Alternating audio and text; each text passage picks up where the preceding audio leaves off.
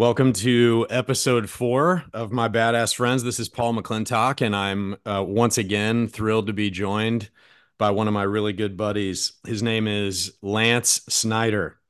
Lance, how you doing? I'm doing great, Paul. Really appreciate you doing this. We've little side note, we're this is episode 4. Really, it's the third discussion that I've been through, and I'll get to this later, but kind of as a tease. The genesis of this whole thing was for us to memorialize a conversation for people like you, your friends, and your family down the road to be able to listen to. And I've gotten some really amazing pieces of feedback directly from family members and friends of Anthony and John, who I talked to in the first couple of episodes. So I'm excited to play that out over time. But for today, we're going to get started real quickly. And I do want to give some context. I met you about 21 years ago in Los Angeles, and people will soon find out we're a couple of guys from the Midwest, but we met in America's largest city, and I was a medical device sales rep working in Los Angeles at University of Southern California, and Lance, you were going through your fellowship, your last year of training on a long road into the medical world that we will definitely get into a lot of detail with, but Lance is very close to my wife, Nikki, and to me, and we didn't have a great middle name option for our oldest son, and we chose Lance. And contrary to popular belief, it wasn't for Lance Armstrong. It was for you, Lance Snyder, and it was really the real reason we did that was because we felt like you embodied kindness and rigor and work ethic and just a real grinder mentality. And I think that's what people are going to find out here. So let's kick it off, Lance. Where are you from? Well, first of all, let me say thanks for those kind words. Sure. I love you. I love your family. I love you, and I love your wife. And you guys have been amazing to me. So, I'm from Oklahoma City, Oklahoma. What I affectionately like to call the world's largest truck stop. Just kidding, all you Oklahomans out there. It's a wonderful place, and there's been a lot of growth and development in the city since I was there. Um, So, grew up in Oklahoma City, Oklahoma. I had two wonderful parents. My dad, David Snyder, was a physician, was a surgeon, and just taught me so much about life. It truly is one of my heroes. Um, and then my mom was a rock star. She was just strong. She was always there for me, and she was a nurse. People always ask me if I had a lot of choices. I had a lot of choices. We'll get to that later. But Sure. yeah, Oklahoma City, Oklahoma, Cassidy School, which I went what we call lifers. So I went there all the way up through grade school, middle school, high school, and then went on to college and some other areas. All right. So Well, we'll get to all those details. So, Oklahoma, right in the middle of the country. What is either the earliest or your earliest memory or your earliest memories as a young man? that's a great question. That's a great question. I remember my dad got me a locomotive steam engine, and you actually had tinder in the steam portion, and you put water in it. You made a fire, generated boiling water and generated steam, and it could move. It was somewhat smelly, but my dad and I loved playing with that thing, and so I really remember that vividly. One of my That was earliest your memories. that was your steam engine, not your dad's. It was my steam engine, but we both loved playing with it. So he could definitely enjoy the fun side of life and be a kid. That's for sure. Okay, that's a Uh, great. That's a go ahead. Sorry. Another early memory was when we moved into our uh, kind of our bigger house at the time. It wasn't really a big house, but it was a bigger house for us. Um, and I got in a fight with a kid. It was the one and only time I ever lost a fight. That was kind of funny. And I was a little kid, and he beat me up, and and long story, but one of my friends suggested I go over and fight him again, and I beat him up, and then we became best friends. And we were best friends for a long time. Jason Albro was his name. He's a really good guy. Became a Marine and just a really good guy. Well, I'm glad to hear somebody got the best of you. See, I do this because I want to learn about my friends, and so I have kind of an opening question, and we're going to move chronologically through your life. But I've watched you for a couple of decades, Lance, and you have this way about you when you interact with people.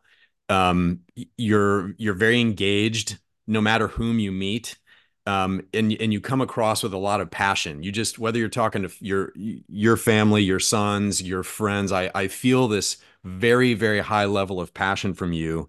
Where do you think that comes from? Well, first of all, those are kind words again. I don't think I deserve these accolades. I have plenty of unkind words too. We're gonna get there. Good, So good. We'll before your get head there. gets too Good, big, I good. Because promise. I keep my, yeah, I need some humbleness in my life. Um, so I, I don't know. I've just always cared about people. I've always cared what they thought. I've always wanted to learn their stories. And you and I are both avid readers. I've always wanted to read about people. How did they got to where they are? And I think one of the things that God's given us on this earth is to be able to listen to people and to learn from people and to hear their stories. So I try to do it every day. I try to never think about myself first. I always try to listen to others and see what they're thinking. That's a good Um, answer. Look, as as to where it comes from, I'm not sure. That's a great question. I don't know. well, do you think it's something you developed, or do you think it was just kind of always I there? think it was somewhat innately in me. And then I've read a couple books. Um, one of them was a book about Warren Buffett, but he wanted to know where people were from, and I like knowing where you're from. What's your story? How did you get here? What brought you here? I just think human beings are so helpful in that regard, and they have such a great story to tell oftentimes. Well, all right. So I'm gonna go on a tangent for a second, maybe let you have a sip of water. I haven't really said it in this setting, but the whole beginning of opening this podcast with the question, "Where are you from?" is from my Uncle Bill, who was a colonel in the Air Force, flew F-111s in Vietnam, just this amazing, larger than life figure. But you and I didn't plan this, and I don't know if you know it, but his belief was you should always, as you meet people, you should ask them where you're from. He did it because he felt like he was so well traveled and he cared so much about people that he would find a connection and that would lead to the next layer of the conversation. So again, we're 5 minutes, 6 minutes in or whatever, and we didn't plan that, but that's you're right there in line with I think one of the most amazing humans who certainly I've ever met, but I would even put on a pedestal that's walked on this planet. Amazing guy. Well, I'm sure. I wish I would have met Bill. Yeah, He you sounds like definitely do. You definitely do. amazing, amazing guy. Yeah, amazing guy. So you touched on it when I asked you that first question about what your parents did for a living. So they were healthcare caregivers. Can you just give us a little bit more color on your mom and your father's profession? So really, kind of almost a yin and yang. The My mom was a nurse, and she grew up in a little town of Wewoka, Oklahoma.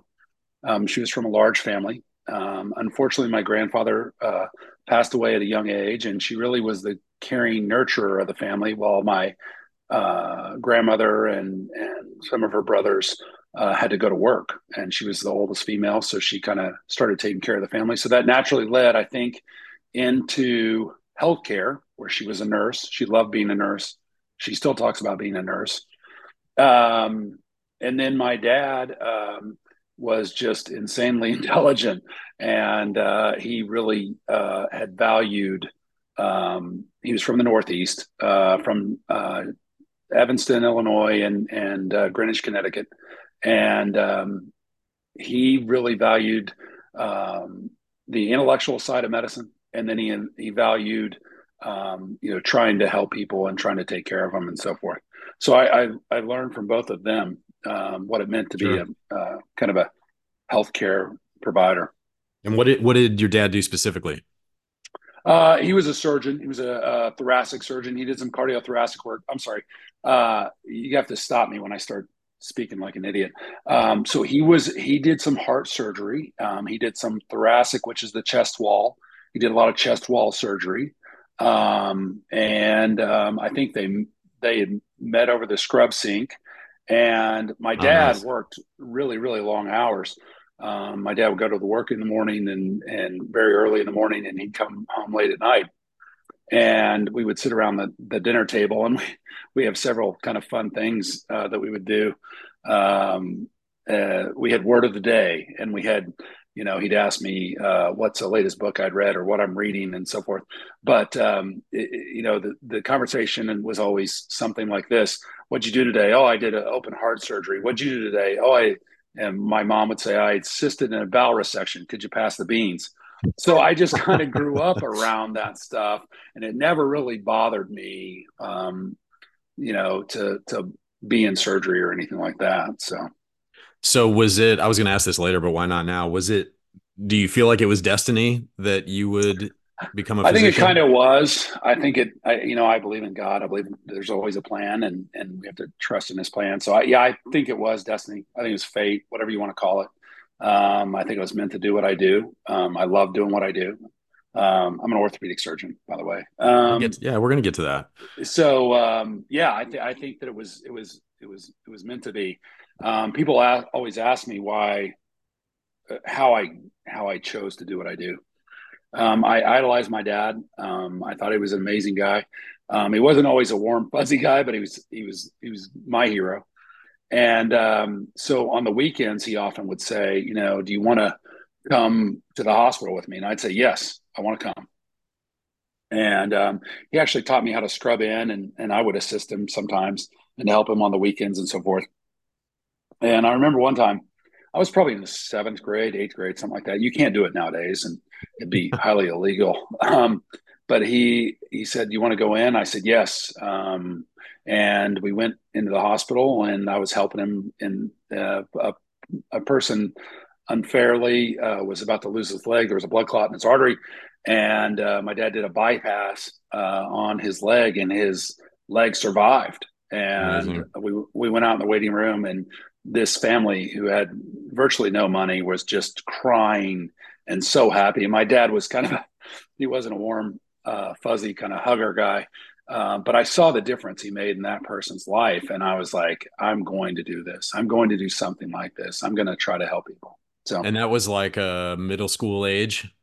yeah, I was Okay. probably seventh, eighth Yep. grade, something like that. That's pretty Yeah. amazing. So what were go put yourself back in that time when you're, an adolescent young man. What were your parents' priorities for you as their son? So that's a great question. I looking back, I was pretty much an idiot. I just kind of, I was a good tennis player. I liked playing with my friends. I didn't do as well in school as I should have done. If I ever, made a C on a test, my parents were so upset with me. So academics, working hard, that was a priority, not excelling in sports. My dad never said you have to play sports. He never said that. He did say if you're going to play, you're going to try as hard as you can. And my mom was a little bit more aggressive in terms of my sports. So she made sure that I knew that winning was a priority. So We're on our way to sports. It's all coming. So as John Stone said, I loved your previous two. I think you did a great job with the other two guys. they did Yeah, all the I heavy I, lifting. wa- I, wa- I wasn't a great athlete. Um, Yeah, I think we have some information that might contradict that. And then what about I mean you called yourself an idiot. Obviously that's self-deprecating, but what just describe the level of discipline that was going on in the house. And I'm talking in that, middle school, high school zone. My dad expected, I wasn't allowed to watch the TV during the week. Occasionally on the weekends, I could watch some TV. I was supposed to work as hard as I could academically. At night, when he would come home, he would say, what'd you learn in school today? What do you think about that topic? And then we had word for the day. So we had a fishbowl, and we pull out the fishbowl, and there was a word of the day in there he had written down, and I was expected to memorize that word, use it Oh in a man. sentence, and repeat it. And then the next day he might ask me, "What's that word?" And I'd have to recite that word and be able to use that word. So that was kind of the idea.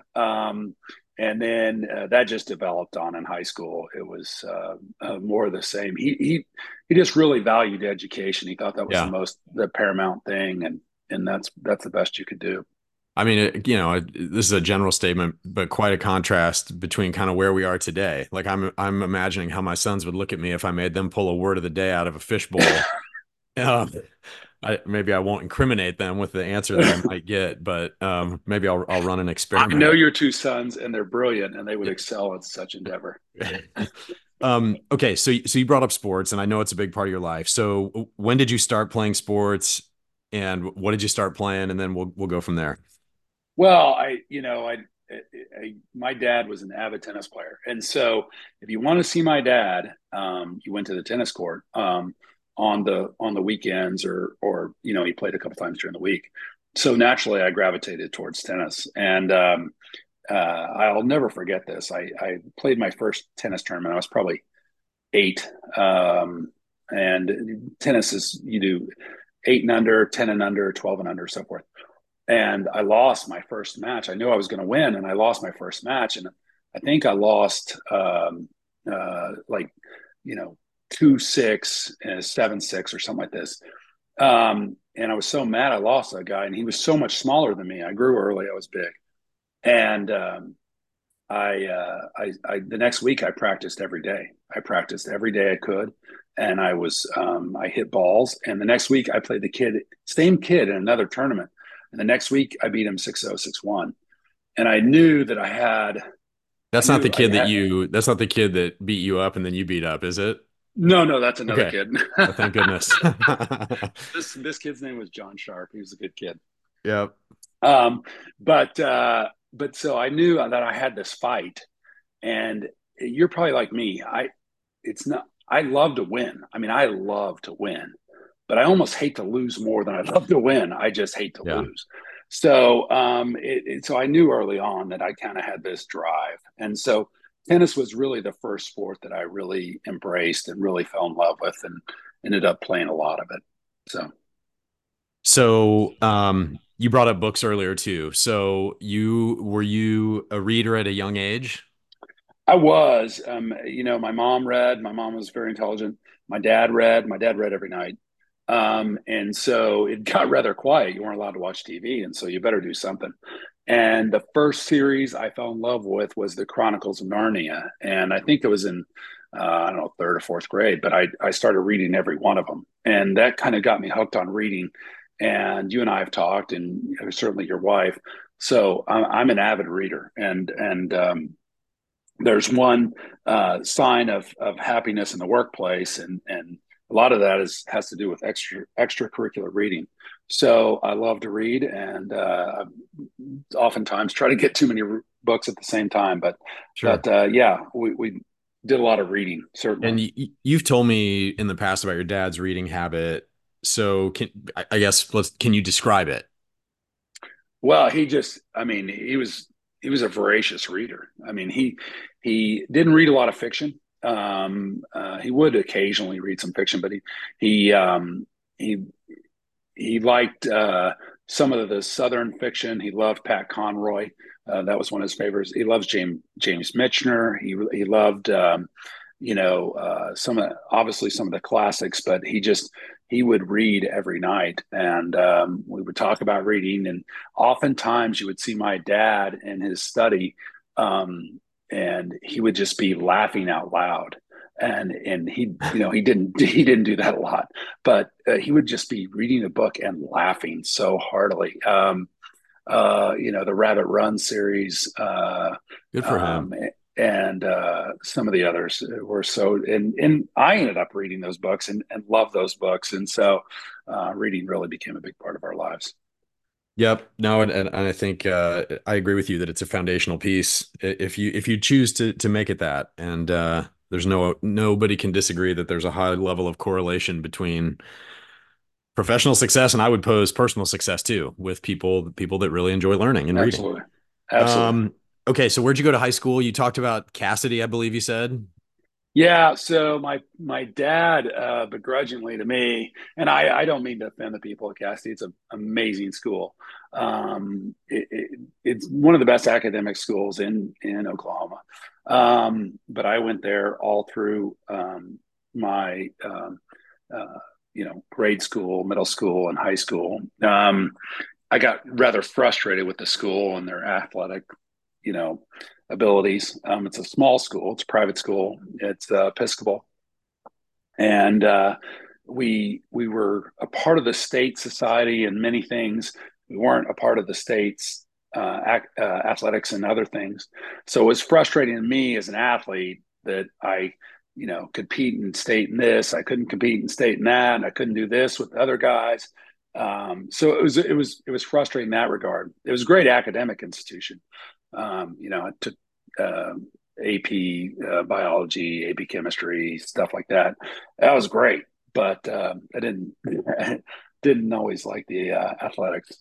Okay, and you were not just a tennis player, correct? Yeah, no. So my dad made it clear early on I wasn't going to goof around. So I could either work or I could play sports, and working was really stinky. I didn't like that. And we'll get to that. My dad thought it was funny one time.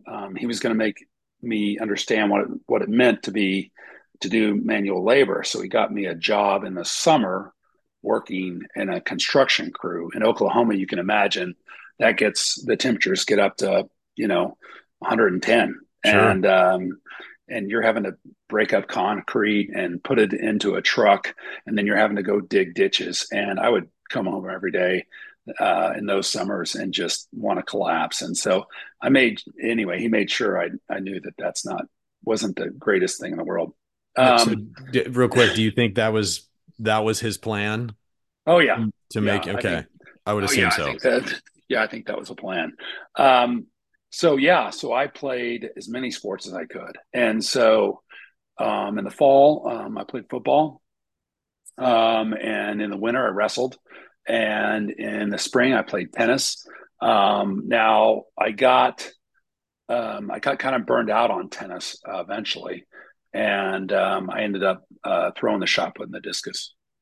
So Okay, so all those sports through high school, I'm pretty sure because you've told me like 96 times that there were some state titles I that won a were. few. Yeah, yeah. Let's hear it. This is your moment to brag. You don't have to be humble. No, no, I don't want to do that.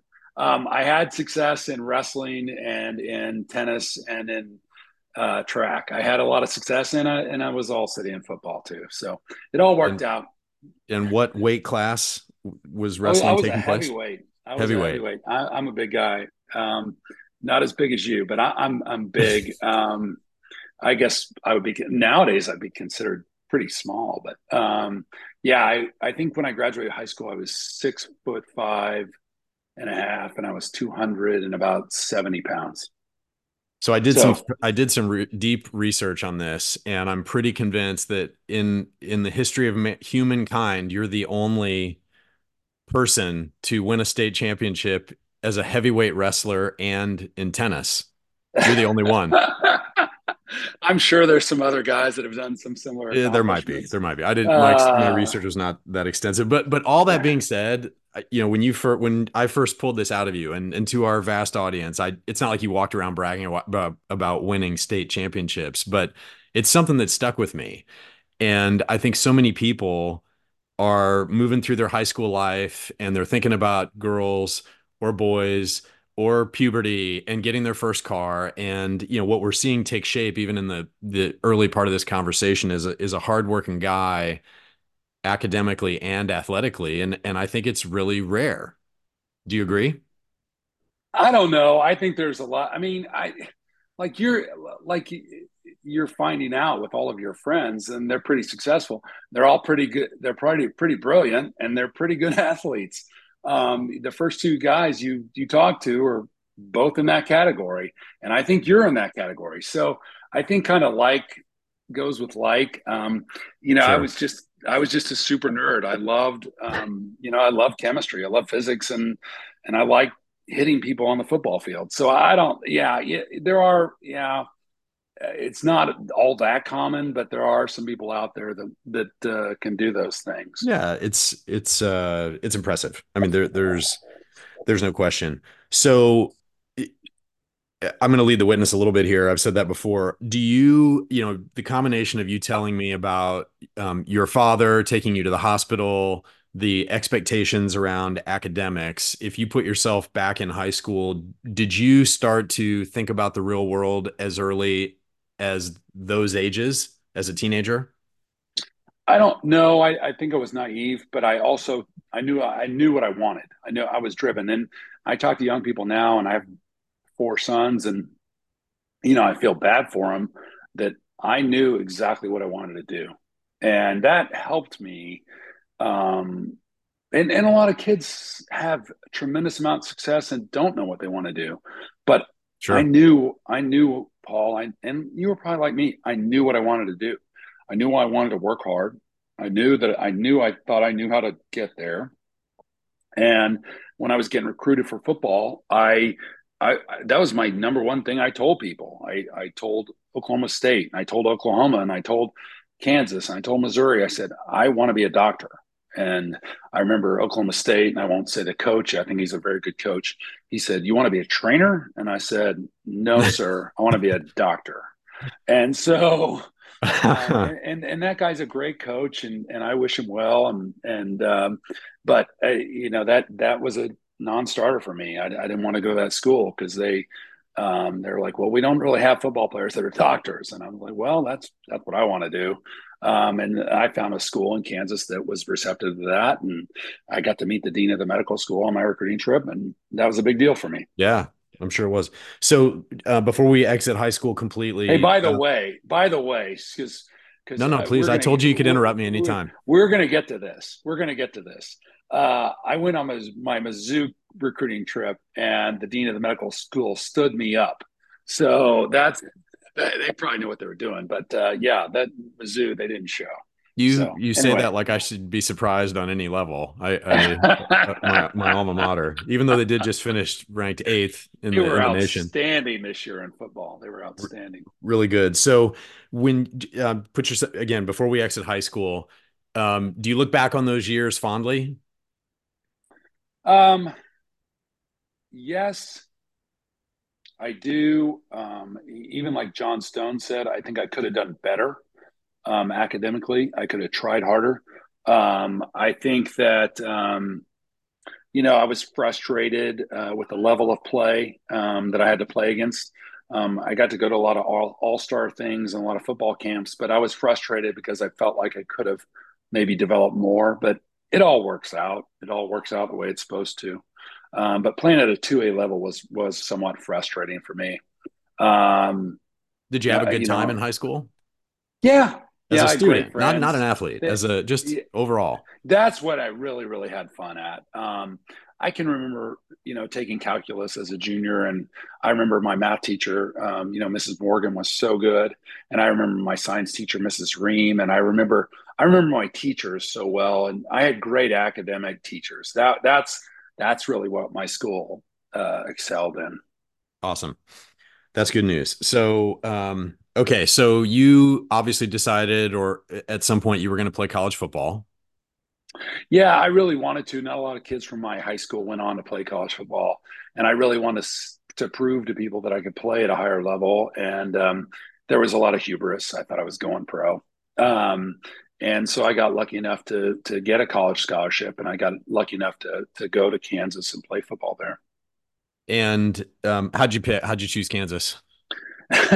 So again, I really wanted to be a doctor, and so I went around. I had gotten offered by Arizona and Arizona State and Kansas.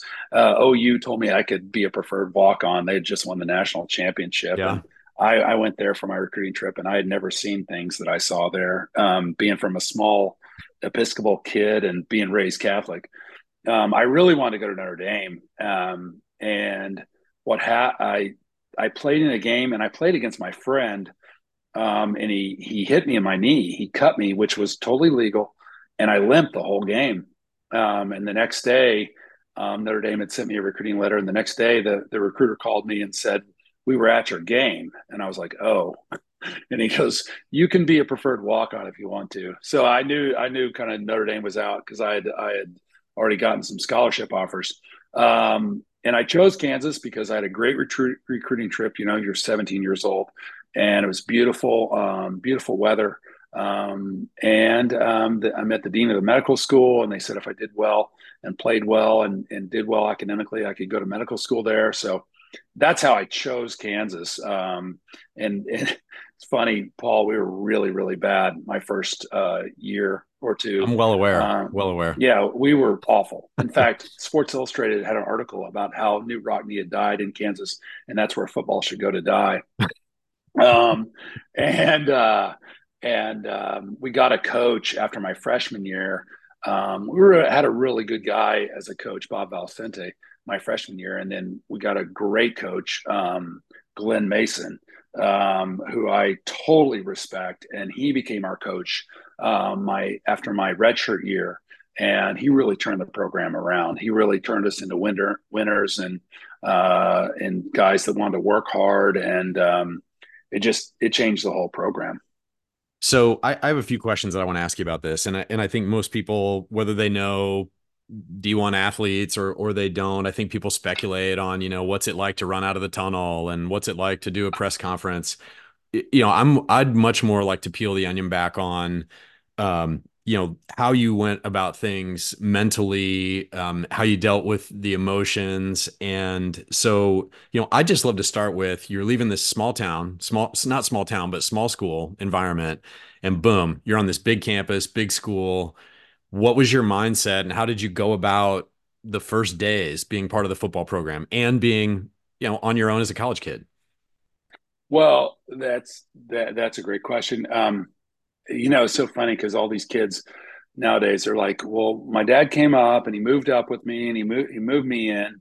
And my dad, I had this old Bronco that I had worked for and I'd saved money for, and had rusted out panels and stuff. And I go, Dad, are you going to go up with me to KU and get me moved in? And he gave me a trunk and said, "Yeah, right. You can go do it yourself." So I Tough drive up. love. I love it. Yeah, yeah. I drive up to Kansas, which is about 5 hours from Oklahoma City, Lawrence, Kansas. And the athletes have priority, and they move into the jock dorms. And I was blessed. I was so blessed to have this great roommate who was also from St. Louis, and he was a linebacker on a football team, Paul Zaffaroni, and just an amazing guy, really strong work ethic. And so him and I, it was, we were peas in a pod. We knew that we probably should be roommates and so forth. So the academics were easy, Paul. I took calculus as a freshman, and my high school calculus was harder than my freshman calculus at Kansas. And Okay. I took a couple of tests, and the teacher calls me up one day. I think I'm in trouble, and he's a grad student. And he doesn't speak great English, and he says, "Mr. Snyder." I said, "Yes, sir." And he said, "You help me teach class. You know, take test."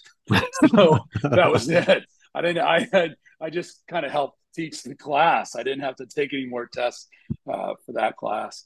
But it was because of my high school. My high school was so great. My math teachers and so forth.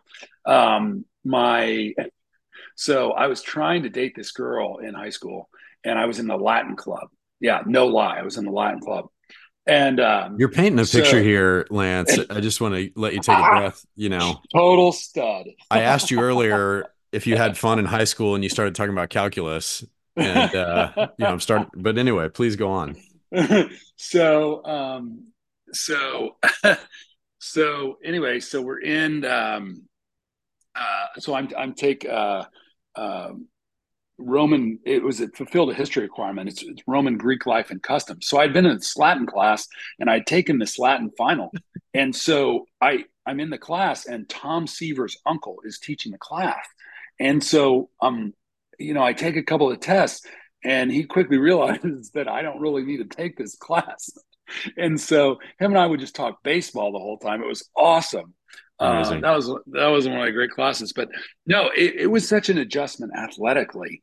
Even at Kansas, the worst program at that time in Division One, the freshmen all stepped forward. We had a really good recruiting class, and he's like, "You guys think you're special?" And we're like, "Yes, sir." And they're like, "Who's all state?" And about everybody steps forward. I mean, it was Right. unbelievable. Right.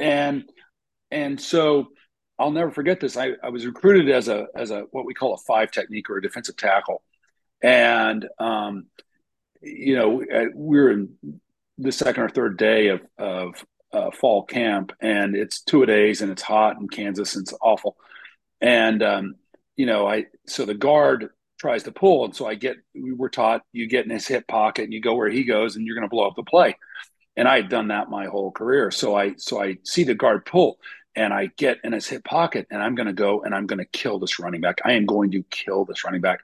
And back then, a tight end had come around and he saw me and he earholed me, and I'm flying through the air at 270 pounds. Yeah. I'm flying through the air, and I'm thinking this is going to hurt. And so that was my introduction to what big time football was like.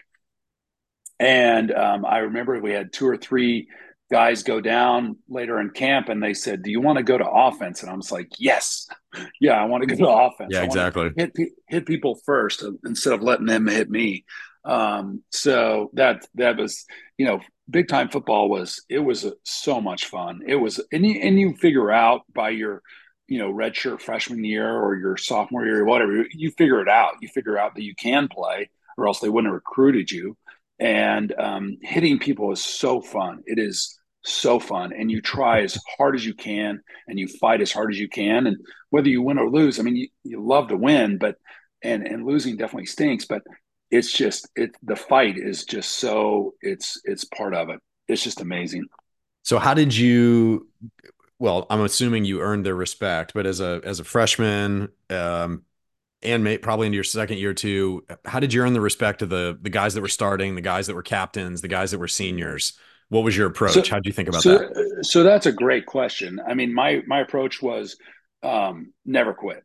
My approach was you may be faster than me, you may be stronger than me, but I will not quit. I will keep getting up. I will keep fighting, and I think that's what really helped me and a bunch of other guys get respect. I certainly wasn't alone in that category, but just with running and just with the drills and just not quitting and just to keep going, and eventually they respect you. They understand that you're going to keep fighting, and so that's how you do it. We had Mason come in, and we had about 120 guys on the team that spring, and the first day of spring football, he says show up at 5:30, and we showed up at 5:30, and some guys showed up at 5:35. And he goes, look, on time is 15 minutes early. He had played for Woody Hayes. And he said, another thing is that your guys aren't good enough to wear Nike, Adidas, anything. So it's black shoes, black socks, gray shorts, gray shirt. And so we show up the next day at for our 5:30 workout at 5:15, and he goes, "We're going to go for a run." And we're like, "How far?" And he goes, "Till I say we stop." And I think we probably ran 7 or 8 miles that day, and guys were quitting. It was unbelievable, but I just wouldn't quit, and a lot of guys like me just wouldn't quit. We had so many guys quit, so that's kind of how it started. Yeah, I mean, I think it's I can't tell you how many people I've met professionally that have said, I'll take the hard worker with a 3.0 GPA over the fully talented 4.0 GPA that doesn't want to show up at 5:15. 15 minutes early. I think that's a big deal. So you talked about your coach a couple times. I mean, just before we leave athletics completely, and I'll give you a moment to. I'm sure you've got some great memories that you want to share with the audience. But from a coach standpoint, who are the people and why that really impacted you as a young man? Um, so that's a great question. Certainly, my tennis coach Bill Romp early on, and he taught us that to try to work hard as much as we can. And out of that tennis group, I it's amazing how many CEOs and doctors came out of that group. And a lot of champions, a lot of people that won the Missouri Valley, which is a 5 state area, a lot of people that were nationally ranked, a lot of people that played in college, and a couple of pros. So so Bill Romp was one of the instrumental guys. My wrestling coach, Mr. Sherbeck, my freshman football coach, Coach Sears, Glenn Sears is one of the greatest guys. He was all Big Eight, fullback at OU, and just a great coach and just a wonderful man. And Steve Likes, my high school football coach, was awesome. So those guys really, really helped my development. And then, of course, my college coach, Glenn Mason, just really think truly highly of that man and what he taught me about life and serves me every day. So So fair to say that collection of people culminating with him, huge impact on you. absolutely, Yeah. absolutely. What so I sensed I don't want to say the wrong word, but I sensed a little bit of indifference from your father about sports. But when you got to the end of your playing days at KU, what were his thoughts on your athletic career, which is obviously amazing to play at that level? He was more impressed with my academic career. Yeah, I knew you were going to No, say that. I figured you would. no, he just didn't care about athletic success. He thought it was a nice, it was a nice aside. I had 3 sacks in a game one time, and I said, "Dad, how'd you think I do?" And he goes, "Well, you could have gotten 4." Yeah. So, and that's just how he was. I mean, um, Kevin Jackson and I win the state championship in tennis, and he's like, "Yeah, they got, they want to set off you, I understand, but I'm just like, we won, and so that was just kind of his ideal, and my mom yelled at me constantly about winning. Um, uh, but my dad just really, he really liked the fact that I was doing well academically. He liked, Yep. the fact that I had Yeah. done well in chemistry and so forth. So So, from an athletic standpoint, what are you most proud of? I'm probably like you, Paul. I take most pride in my children's success than I do my own. Um, being an academic All-American, I guess maybe. I don't know. Okay, so pull Uh, that thread real quick. So last year, I assume. yeah, I think it was my last year. I was a 3-time All Big Eight academic player, and then I was an academic All-American my last year. That's what. Yeah, That's incredible, man. That's all. It's amazing. I don't know about that, but Okay, seriously, I don't know. I don't know. take I yeah. was just lucky. I just got lucky. You've already proven to everybody that there's more to it than that. Although I'm sure it's a factor. So okay, undergrad's ending. Did you ever waver from the path to go to med school? Oh yeah. Yeah. There was a time where I had a rough, I was starting and I had a rough go of it, and academics, I had, one semester I made like a 3.4, and I came home. My dad said, you're, I'll kind of paraphrase. He said, so the technical term for peeing is micturition. And he said, you're micturating your life, son. It means you're pissing away your life. Yep. After my 3.4. So yeah, so I went to my coach one day and I said, "Hey, coach, I think I want to go into coaching." He goes, "You're going to be a doctor. Get out of here." So, so coaching was out. Yeah. Yeah, no, I did not get into medical school my first time. I was academically a senior, but athletically I could play more. And I had only applied to one medical school, and the lady who was the dean of admittance said, "We're not going to let in a football player, and I don't care about your GPA." And I got waitlisted, and I didn't get in. So the next year, I applied to a lot more medical schools, and I got into several. But yeah, I thought seriously about what am I going to do with my life? Am I going to be a researcher? Am I going to be a college football coach, high school football coach? What am I going to do? So that's fascinating to me. I did not know that. For the record, how did you handle it? What were your thoughts? Well, I was devastated. But then I thought, you got knocked down on the football field, so why wouldn't you get back up? And I wanted to prove her wrong. I've got this weird inner fight, and I bet you have the same fight. I know Nikki has it. So if I get knocked down, I'm going to get back up. And Yeah, so I just was going to prove her wrong. It was kind of a sad commentary on the social system because I had higher GPA, I had higher test scores than people that did get in, but they were trying to get people from these small towns to get into medical school, so they'd go back to the small towns because there was a need in the small interesting. towns, and I Interesting. certainly understand that. But I was like, hey, this isn't fair. I'm from a big city.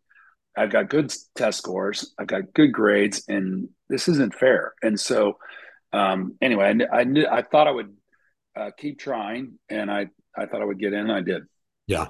So I don't know the exact timing on this question, but I think it was undergrad where you started heading down another life path where your family started to take shape. Undergrad or med school? Um, well, so my last year, I think it was my last year. I met a girl. We started dating seriously, and so we thought, and we took the next logical step. So when I got into medical school, I got married shortly thereafter. And she's a wonderful person. And we were married for a long time. We had three great kids. And then life happens, and I think we had met. We certainly you and I had met Yep. after that, and then I went through a divorce. So, but yeah, you and I had met before then. Yeah. Yeah, and I love your boys. There's another one that came later that we'll talk about shortly, but this podcast is not about me, but every once in a while I like to throw in an anecdote, which is your, now tall, handsome, blonde sons were about 3 feet tall, wearing tuxedos and with Laker jerseys pulled over them as the ring bearers in my wedding. So it's just one of my most cherished memories. When I see your three older boys, my mind immediately goes to the photos I have with my beautiful wife, with you, with them as our ring bearers, which is just an amazing. Not that much long, not too long after I met you, actually, just a couple years. So um, pretty special memory for me. So, Well, hold on. So let's not that anyone cares, but I love telling this story. So I'm in fellowship, and it's grueling, just grueling and just hours wise. clarify, Lance, what fellowship is. So fellowship you can do. Um, you can after you go to med school, then you get to go to residency. You don't get to do the residency you want all the time. I was lucky enough to get into orthopedics. I did orthopedics at the University of Kansas. And so then after that, you can do a fellowship. And the fellowship, for some reason, I don't know why. I do know why, but I chose spinal surgery, and I got to train under a famous doctor, Dr. Bob Watkins, who was at University of Southern California. So my wife at the time and I pick up our three kids, and we moved to Santa Monica, California, and the hours were insane. Um, so I would get to the hospital at 6 o'clock, and so for those of you who don't know, I had to drive at 10, and so that meant I had to get up at 4:30 and then be on the road by 5, and get to the hospital at 6, And and you're talking then about sorry to interrupt. You're talking about the 10 freeway. The which 10 freeway. traverses right across the heart of Los Angeles. That's right. Um, and then I got to round, which means to go see the patients. And then I got to be in clinic, and we would regularly see 100 people in clinic. And we would get done with clinic on Monday nights at about 7:30, 8 o'clock, sometimes 9 o'clock. And then we would go over the cases for the week. And then we would get done at about 11 o'clock. And then I got to drive home on the 10 and then start the next day. And Unbelievable. and then I would get up at 4:30 or 4, and I would get to the hospital, and we would have surgery, and then Dr. Watkins, let's just say that he can have a tough demeanor, and I was having a particularly bad day. Dr. Watkins had let me know what he had thought of my intelligence that day. And so I was having a really bad day, and I walk out of the OR, and you're sitting there. And I gruffly said, "What's your name?" And and you said, "My name is Paul McClintock." And I said, "Where are you from?"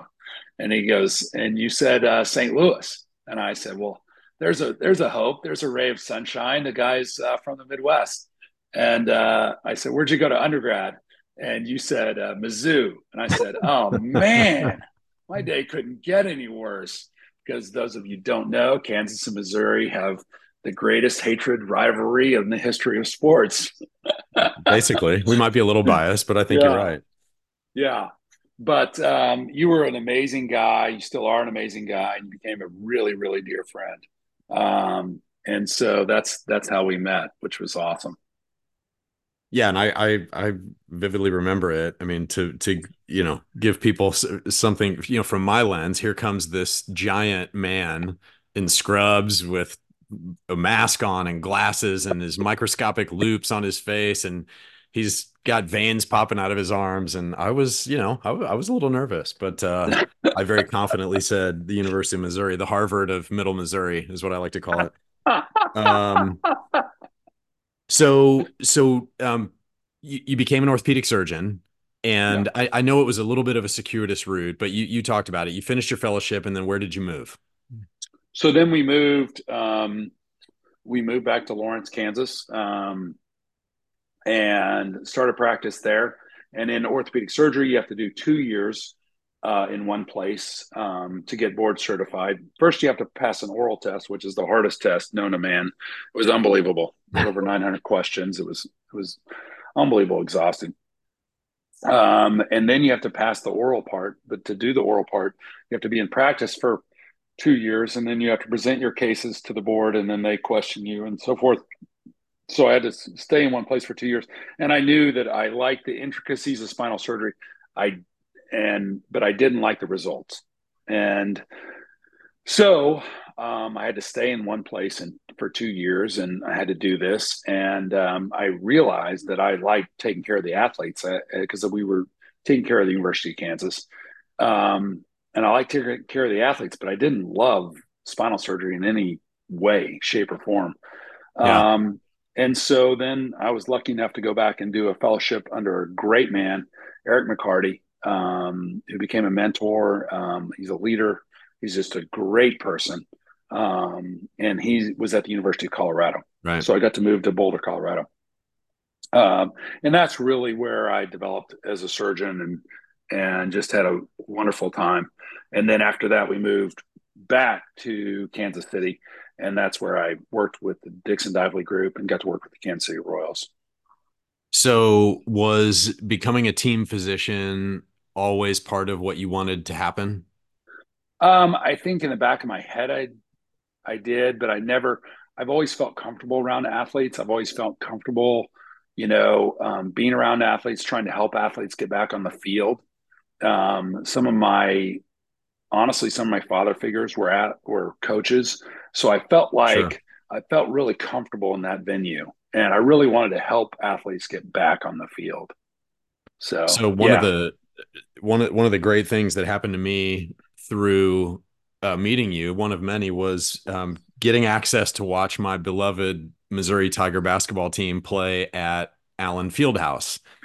And I've been lucky enough to go to the Rose Bowl, to the Iron Bowl, to big time soccer games. But I really believe that environment, for anyone who has not been to a basketball game at Kansas, is the absolute top of the pyramid. And what you may not remember is I had my Mizzou hoodie on. We had these amazing seats in the third row, you and me, and I'm surrounded by Kansas people, probably donating tons of money, and they're all asking me like, why are you here? Like in the third row, free throw line extended, and I told them I was with you. And but there was a point in the game in the second half where one of the guys went down with I think an ankle, maybe a knee, and boom, you were gone. You were in the locker room. You just ran down the baseline, and I was like, "Holy crap, he's really a team doctor! Like this is amazing." And but I could see the fire in you, as I alluded to earlier, that you really did that. That's proof that you had that passion to help athletes. Yeah, well, I had a lot of great team doctors. David Flesher was one of my high school team doctors, and he made a difference in my life. And I remember the OU team doctor. I remember the KU team doctor, and so those doctors really had an influence in my life, and I wanted to be like them.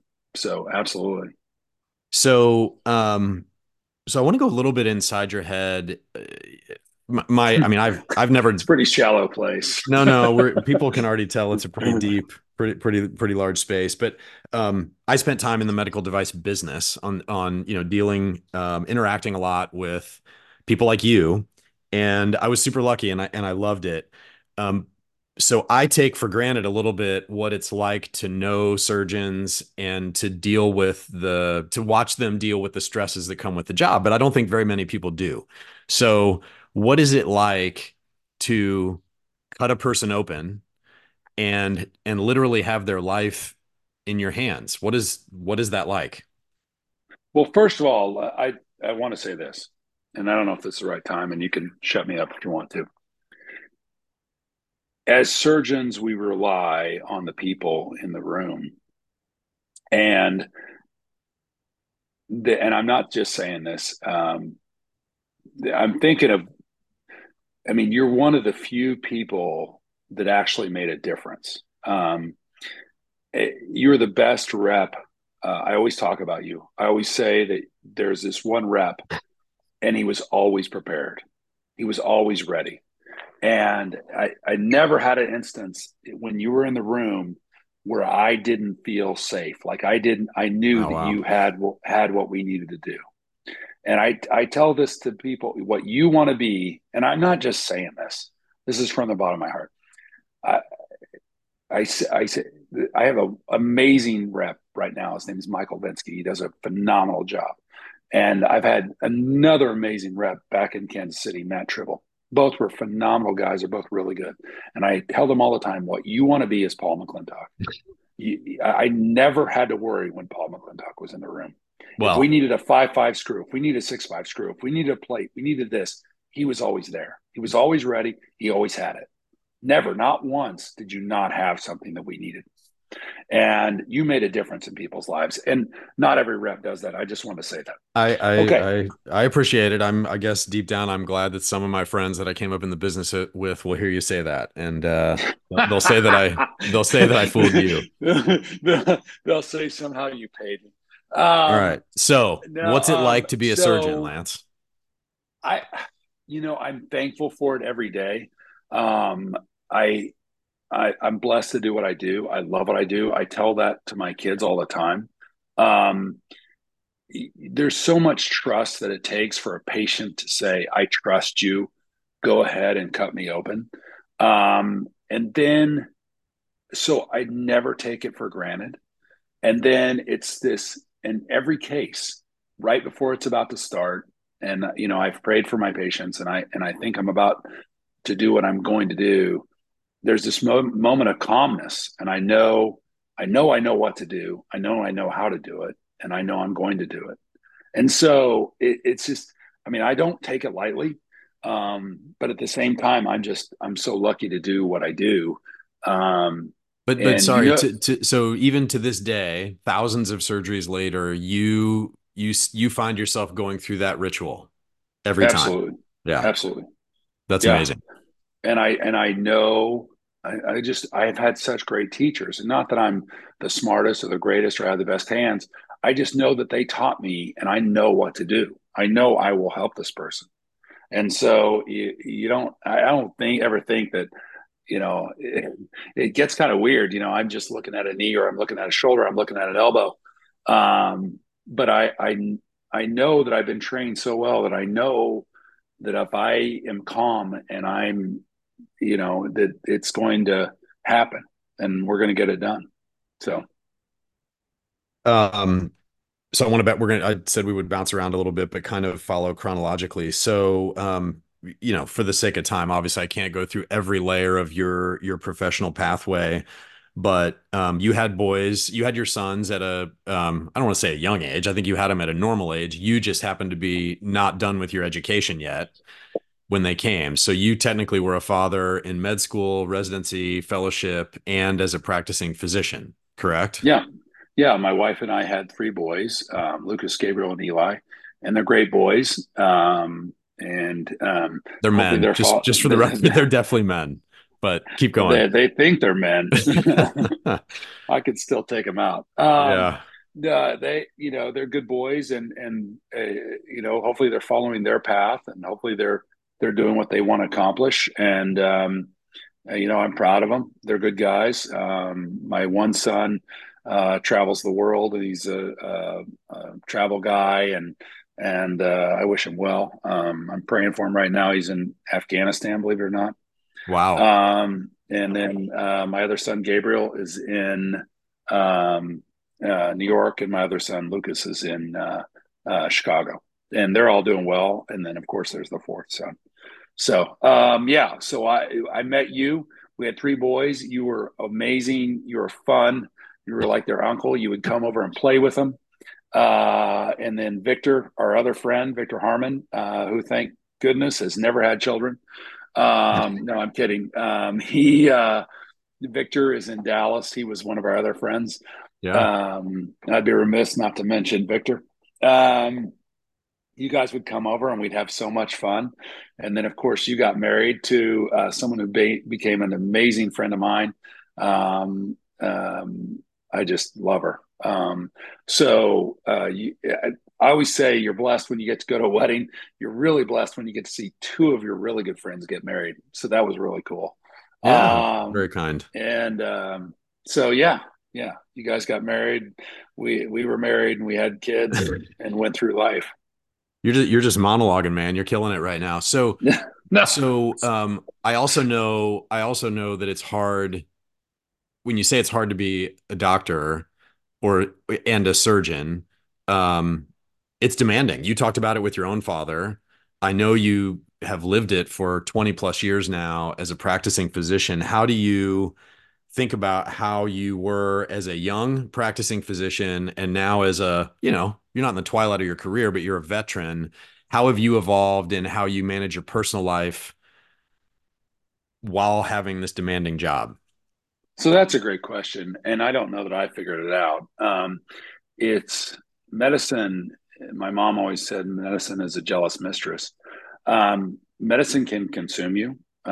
You get accolades every day from either from your patients or from the nurses or from the fellow physicians. Um, so you really have to remember what and who are the most important things in your life.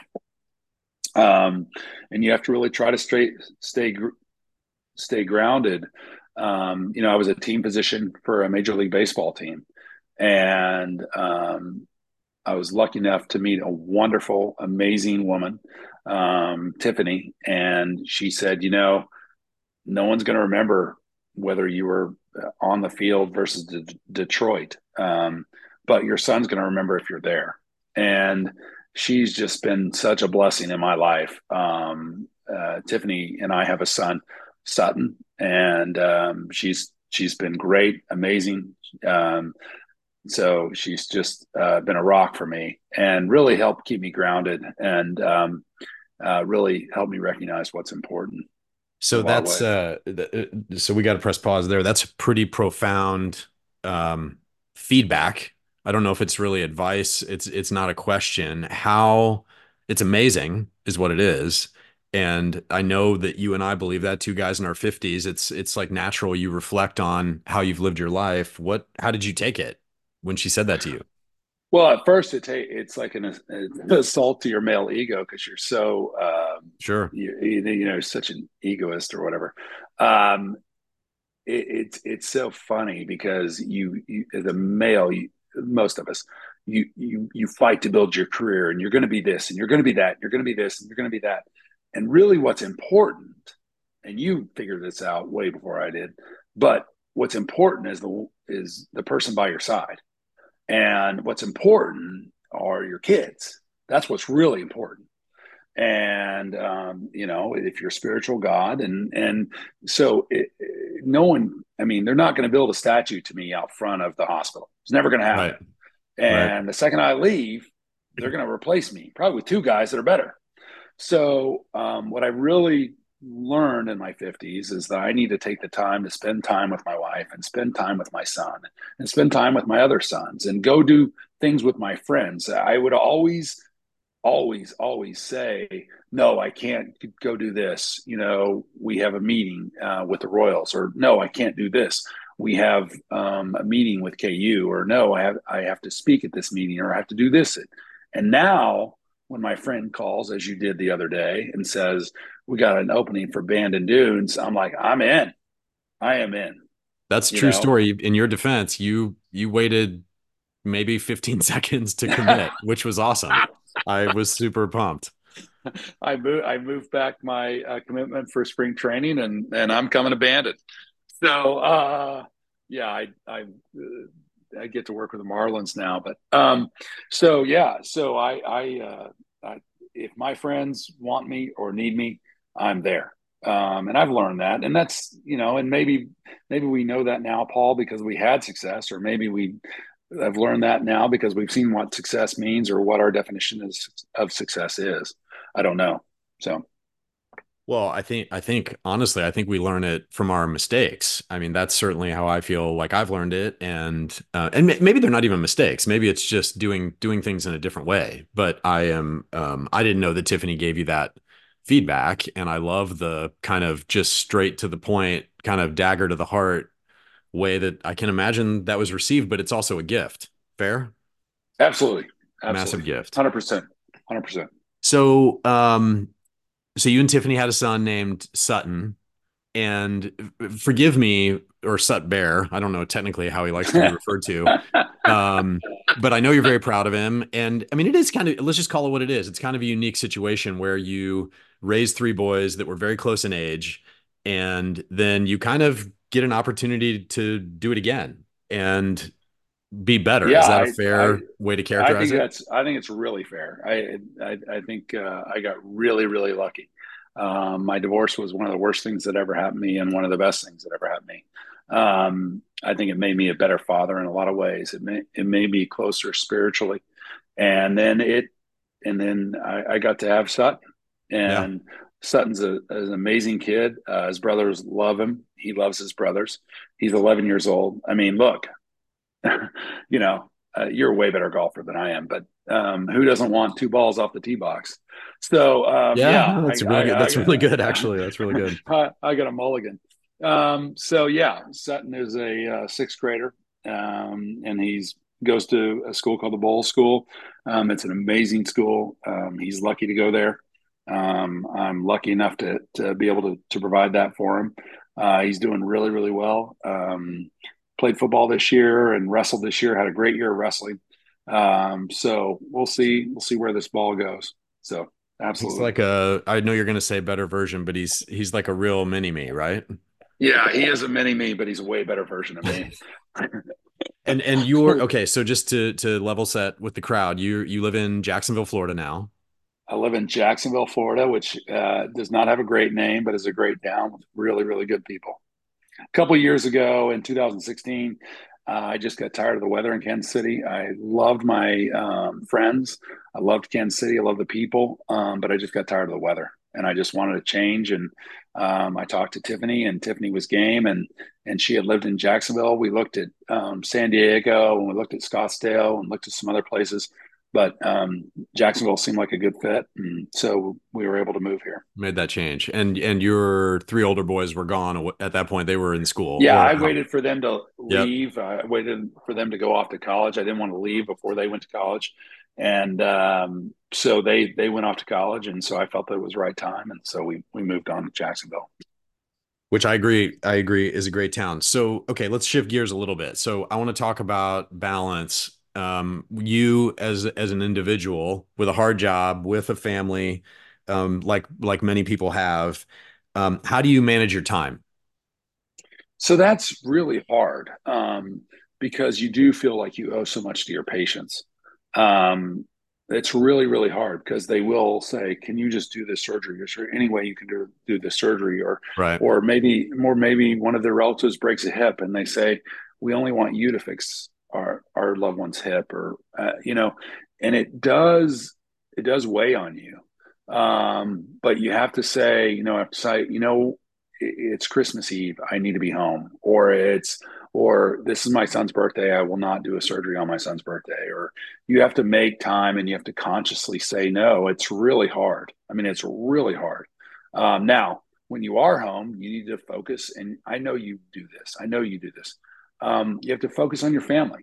The you can't focus on the phone. You can't focus on trying to answer things or look up literature. You need to focus on your family. And so Sutton and I, we love to hunt, we love to fish, we love to be together, and so we'll go do stuff together. We'll focus on trying to do stuff together, and that's what you have to do. But Um, when you're you Go when ahead, you're there, sorry. you have to be when you're there, you have to be present. I'm sorry. Yeah. Yeah, no, I mean, you said I want to clear something up because you said I do this well, and I do think that I'm doing it better, but like we just talked about a few minutes ago, improving from either mistakes or less than optimal things, I wasn't good at it when my boys were little. I was glued to my phone. I was always taking the late phone call from somebody on my team, and one of the questions I want to ask you, it's the perfect time to ask, is I think constantly about personally and professionally, why are we not giving each other better advice earlier in life? And for me, sitting here and at almost 10 o'clock at night, your time, having a conversation like this that some people we care about are going to listen to, the real value is what can you learn from Lance and apply to your life and get better faster?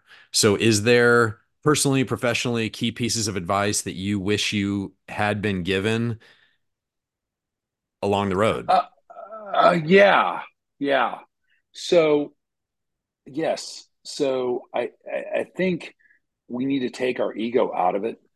And I think we need to remember who the most important things are in life and what they represent and how that's going to make us better people.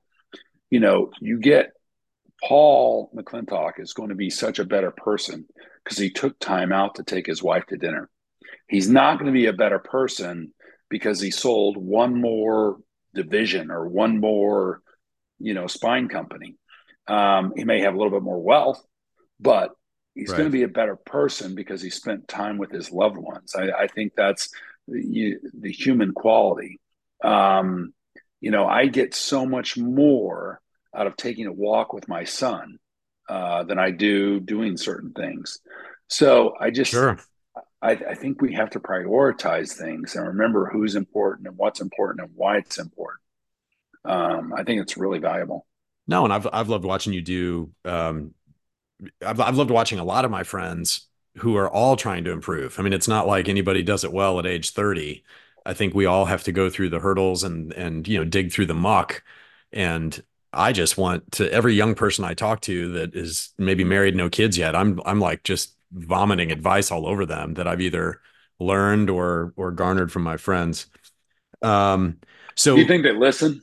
I think they listen. I think they do. I'm bullish on young I would America. listen to you. Yeah.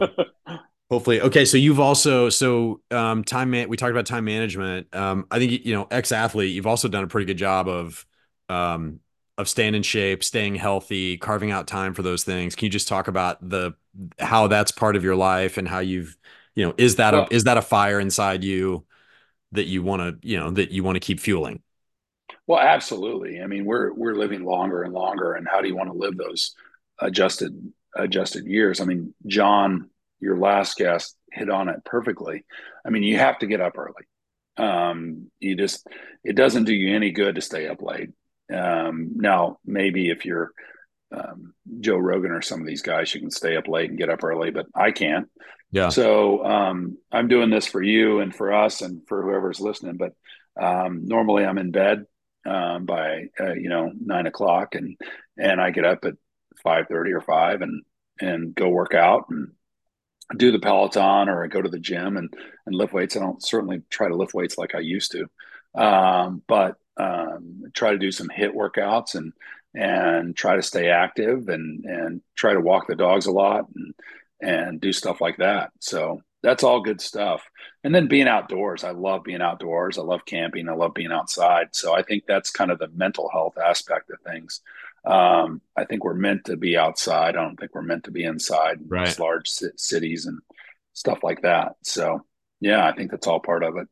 Okay, so how do you what would your patients say about how you try to educate them and change them with regards to exercise, movement, longevity?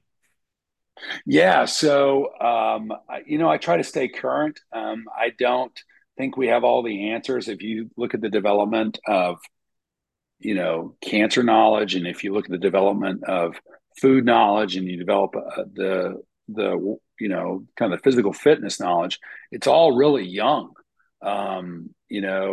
Emperor of All Maladies is a great book, and it's the history of cancer. And then Yeah. if you and then if you get into like Peter Attia or some of these other guys, and Outlive, or Atul Gawande, and his thoughts. And then if you start looking at some of the physical fitness guys and what they're preaching, whether it's Dave Scott, or whether it's Ben Patrick, or some of these great guys that are out there.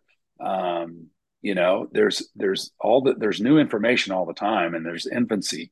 Huberman, these guys are geniuses, and listen to these guys, you can learn stuff and try to figure out what they know and what's evolving and so forth.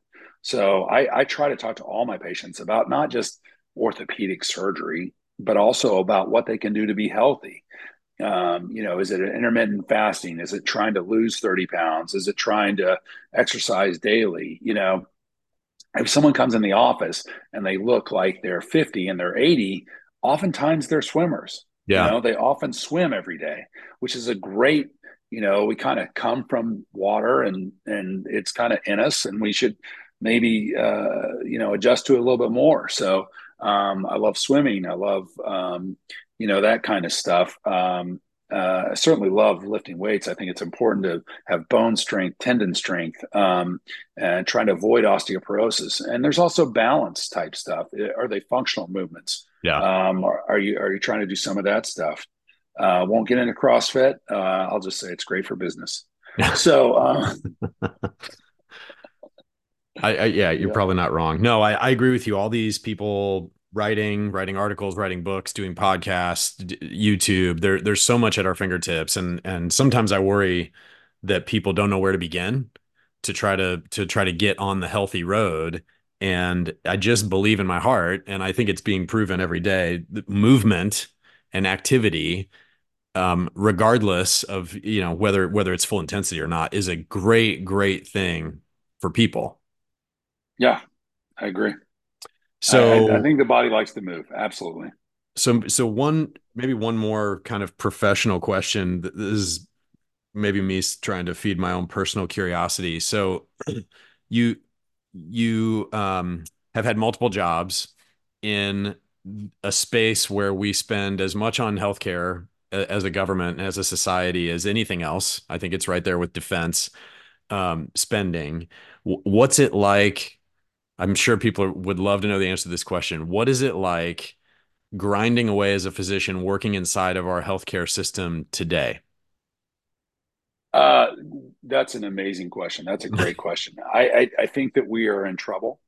I think that insurance companies our managed care companies. I don't think that they have our best interest at heart. As Peter Attia has alluded to, they want to wait for you to have cancer and then try to treat the cancer or not Right. treat the cancer. We need to try to be preventing the cancer. We need to be trying to prevent diabetes. We know more about diabetes than we ever have, and yet it's at its all-time high. Why is that? The system is broken. There's a lot of good people in the system, like yourself. There's a lot of people in the system that want to change things, but the system right now, the way it's set up, is broken. The answer a lot of times is not orthopedic surgery. I mean, Right. you don't know how many. So you have the ball and you have the plate. Okay, so you have the humeral head and you've got the glenoid. Now the structure around the glenoid is called the labrum. And you don't know how many torn labrums I see. And I tell them, you don't need an operation. And they're like, what? And I say, yeah, you don't need an operation. You need to do physical therapy. You need to try to strengthen your body. You need to try to stretch your body. You need to try to move. You don't need surgery. And it's amazing to me that people are shocked and some people want to fix and some people want to walk out of the office and some people buy in and they're like, yes, I don't want surgery. I want to try to fix this without surgery. So the answer is not always orthopedic surgery. Now, if you're an athlete and you tear your ACL and you want to keep on playing, then yeah, you're going to get ACL reconstruction. But Yeah. I think we're so quick. We got a hammer and everybody's a nail, so we want to jump on that. Yeah, and but I also think it's important for people to hear from someone like you. I know many people are scared of even going to a surgeon's office because they believe it's, like you said, hammer, nail, let's do surgery. Right. And I would challenge there are many more people like you that are thinking about the entire care spectrum and trying to get people better and giving them the best road to take, not necessarily the one that you are incented to provide. Yeah, another great lesson from my dad that he said there's no problem you can't make worse with surgery. And that really hit home to me because there are variables. Bad things do happen. Right. And he also said, don't ever chase the dollar. Don't ever chase the dollar. Don't ever worry about what you're getting paid. Don't ever try to do surgery for payment. I always, people will ask me how much does it cost. I don't know. I don't want that to ever influence my judgment. One of my great teachers was Doug Pence. And he told me, don't ever know what something costs because if you do, that can influence what you're going to do. Yeah. So I don't know what it costs for you to come to me and have me replace your shoulder or fix your rotator cuff. I don't know. I don't want to know.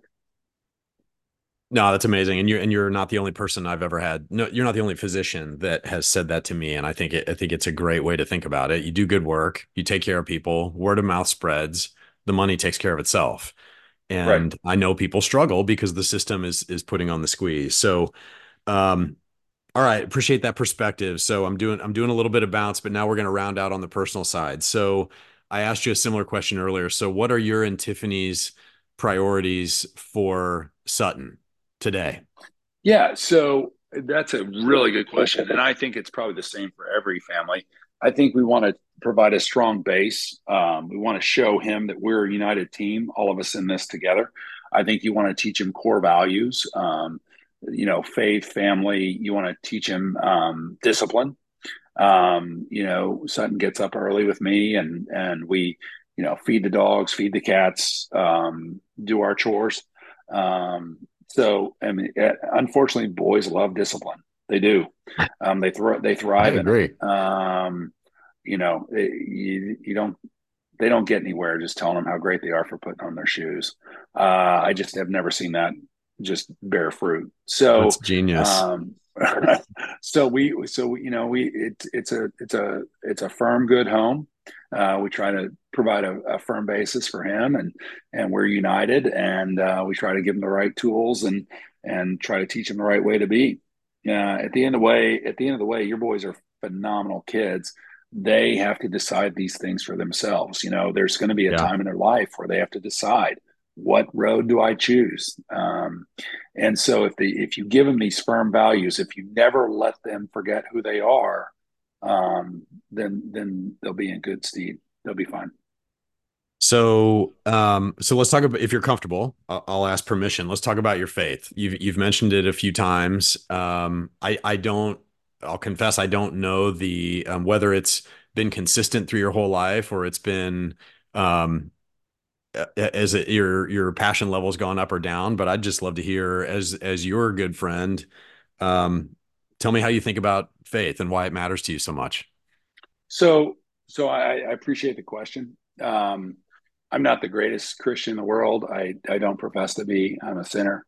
Um, and it bothers me when guys are holier than thou. I'm not better than anyone else. Um, I was raised Catholic. Um, it, my mom made sure that we went to mass every Sunday, and I really went through the motions of that. I really didn't know what it meant. Yeah, Um, I had a great priest in college who was really just an amazing guy and would try to get us to go on Sundays and would let us study at the Newman Center. But really, he was a friend, and I didn't know what it meant to be Catholic. And then I got married, and then my ex-wife was Presbyterian, and I kind of let her run the show, and I didn't go to mass, and I didn't do a lot of things, and then I went through a divorce, and that really changed my life. It really showed me what I wanted. It showed me what I needed, and I became much more devout in my faith after that. So it's really helped me be a better person, be more understanding, be more forgiving, and be more kind. And Tiffany and I are making sure that Sutton has great roots, and so we go to mass as a family, and it's very important to us. And so that's just it's been a great thing for me. And maybe I needed all that. Um, yeah, so it's and I don't try to beat anybody, and you can be who you want to be, and you can be how sure. you want to be, and I don't judge you. That's not for me to do. But it's been good for me. So it's pretty well documented. I hear it fairly often. Why do you think religious practices and faith are on such a decline in our Okay. country? Yeah. So I think one, it's hard. Okay. It's a lot easier to say, I'm going to go to the football game instead of going to mass on Sunday. I think it's hard for people in today's society to give of themselves. A lot of times, a lot of people don't want to do it. Number two, we, you know, organized religion has not done a great job in some respects. Yeah, There's been scandals. There's been problems. Um, One of my friends, I love this guy, really good guy. He goes, well, he said, your religion doesn't do anything for the homeless. I said, my religion feeds the homeless every week. We give to this, and he had no idea. yeah, Now that's our fault for that's not fascinating. letting people know that we do that. And we organized religion has failed a lot of people, and then people have laid claim to things in the name of religion which are false. So it's a personal decision, and people have to make that decision if they want to make that decision. I can tell you that the happiest people I know, and some of the best people I know, and some of the best people.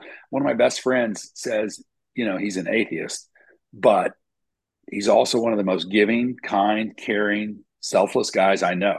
Wow. So I'm like, no, you're not. You're a Christian. And he goes, no, I'm not. And I said, really? Because here's what Christianity stands for. Here's what you stand for. They sound like the same thing. Um, so it is funny. So, my wife and I had a conversation after she can't, she doesn't like podcasts, and I'm like addicted to podcasts when I'm Oh walking my yeah, dog, when I'm working out, and she's there's a at least. podcast for that. There's a podcast for that. There's a Yeah. podcast. It's a great ad, but I've gotten her to listen to two, which are the ones that, and I still send her some if I think it interests her. But she said the other day, she's like, you should ask a set of questions at the end that are fun and quick. And so she actually helped me. But I have these aren't the final questions that I have for you, Lance, but I have five quick questions that I would love your You, answer. What is your you told me I couldn't believe this when this is over, and you're right. This is amazing. And maybe I just talked about myself the whole time. That's not what I intended to do. But your first two guests were amazing. So if I hope to live up to half of them, I'll be fine. Go ahead. what is your favorite movie? Oh wow. Um,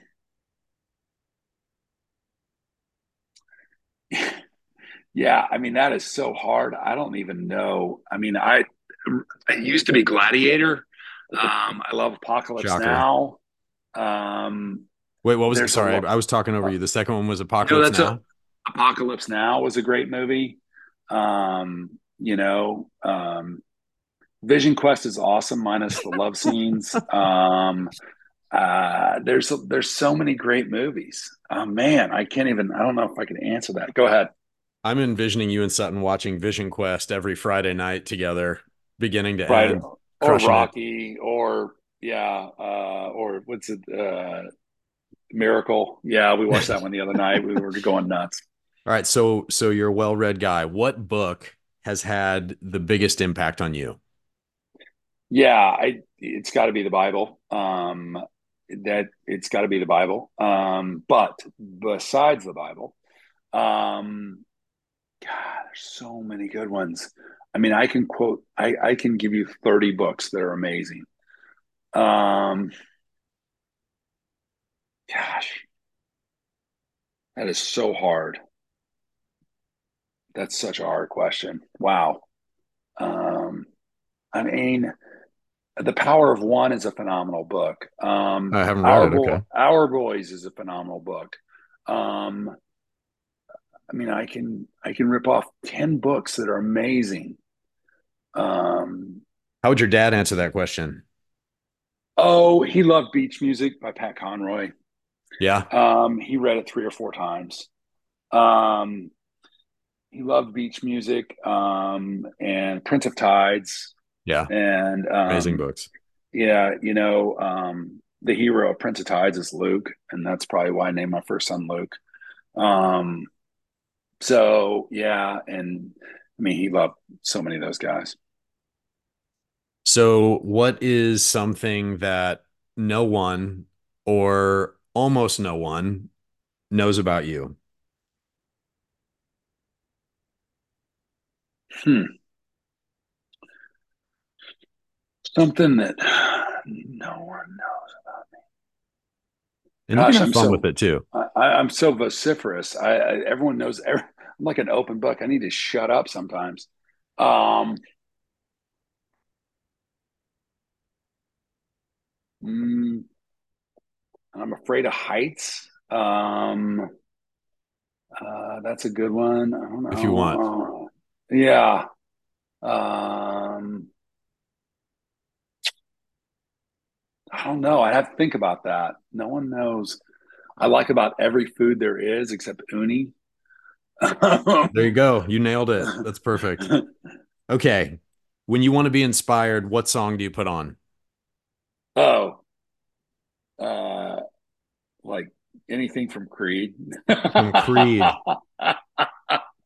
Yeah, you're so typecast. Like that's so you. Zach Bryan. I don't No, no, know. you stop at Creed. And for any young people listening that don't know who Creed is, they can put it up on Spotify here momentarily. So what is your on a little bit more serious note, what's your number one priority for you, Lance Snyder, over the next 5 years? To be the best person I can be, to be the most selfless, giving person I can be. I love it. All right. Thanks for answering those five. You're the first that I put through that brutal gauntlet. yeah, I'd give you like a B minus, by the way, I for I'd that get a part. I'd give myself a C plus. That was Maybe awful. maybe a C. So, do you think life is going by quickly or slowly? It's flying by. Flying by. I know how this goes. I mean, if I'm lucky, um, yeah, I don't want to get too serious on you. Men get dementia at about an 80% rate after the age of 80. I'm 55. Um, it's just not ready yet. And Yeah. I should be as a Christian, I should be ready. I should say I have a great life, and I do. I should be ready to go at any time because I know that it's going to be better. But at the same time, I have so many. I want to spend so much more time with Paul and Nikki. I want to spend so much more time with Sutton and Tiffany and Lucas and Gabe and Eli, and I want to spend so much time in the world. Um, I know I'm supposed to say I'm ready, but man, No, that's tough. I don't think you're supposed to say anything. I think if people are being honest, I think many people are not ready and don't and they're scared. Yeah, I'm I'm not scared, but I just it's almost like it's a sin. I'm jealous. I want to spend as much time as I can with these people. I want to have grandkids. Um, I just want to, I lost a friend 2 months ago. You and I talked about this, Yep. and there's nothing worth that. There's just nothing worth that. I mean, he doesn't realize how much we loved him, and you've lost friends, and I just, there's so much great in this world. There's so many great people like you and Nikki and just Victor and just great people in the world that I want to spend time with. No, it's I appreciate you I appreciate the answer. And I agree with you, but I also think thinking about it and talking about it can give you fuel to live harder and Absolutely. and I mean harder in a good way. That's why I bring it up. So Oh. I've tried to capture Dr. Lance Snyder in a, slightly less than 2 hour window of time. Is there anything we missed? And is there anything else you would like to talk about? No, I feel bad. As Anthony said, my least favorite subject is myself. I I just am so blessed and so lucky to have so many great people like you in my life, and I just want to say thankful. I know I've left out a ton.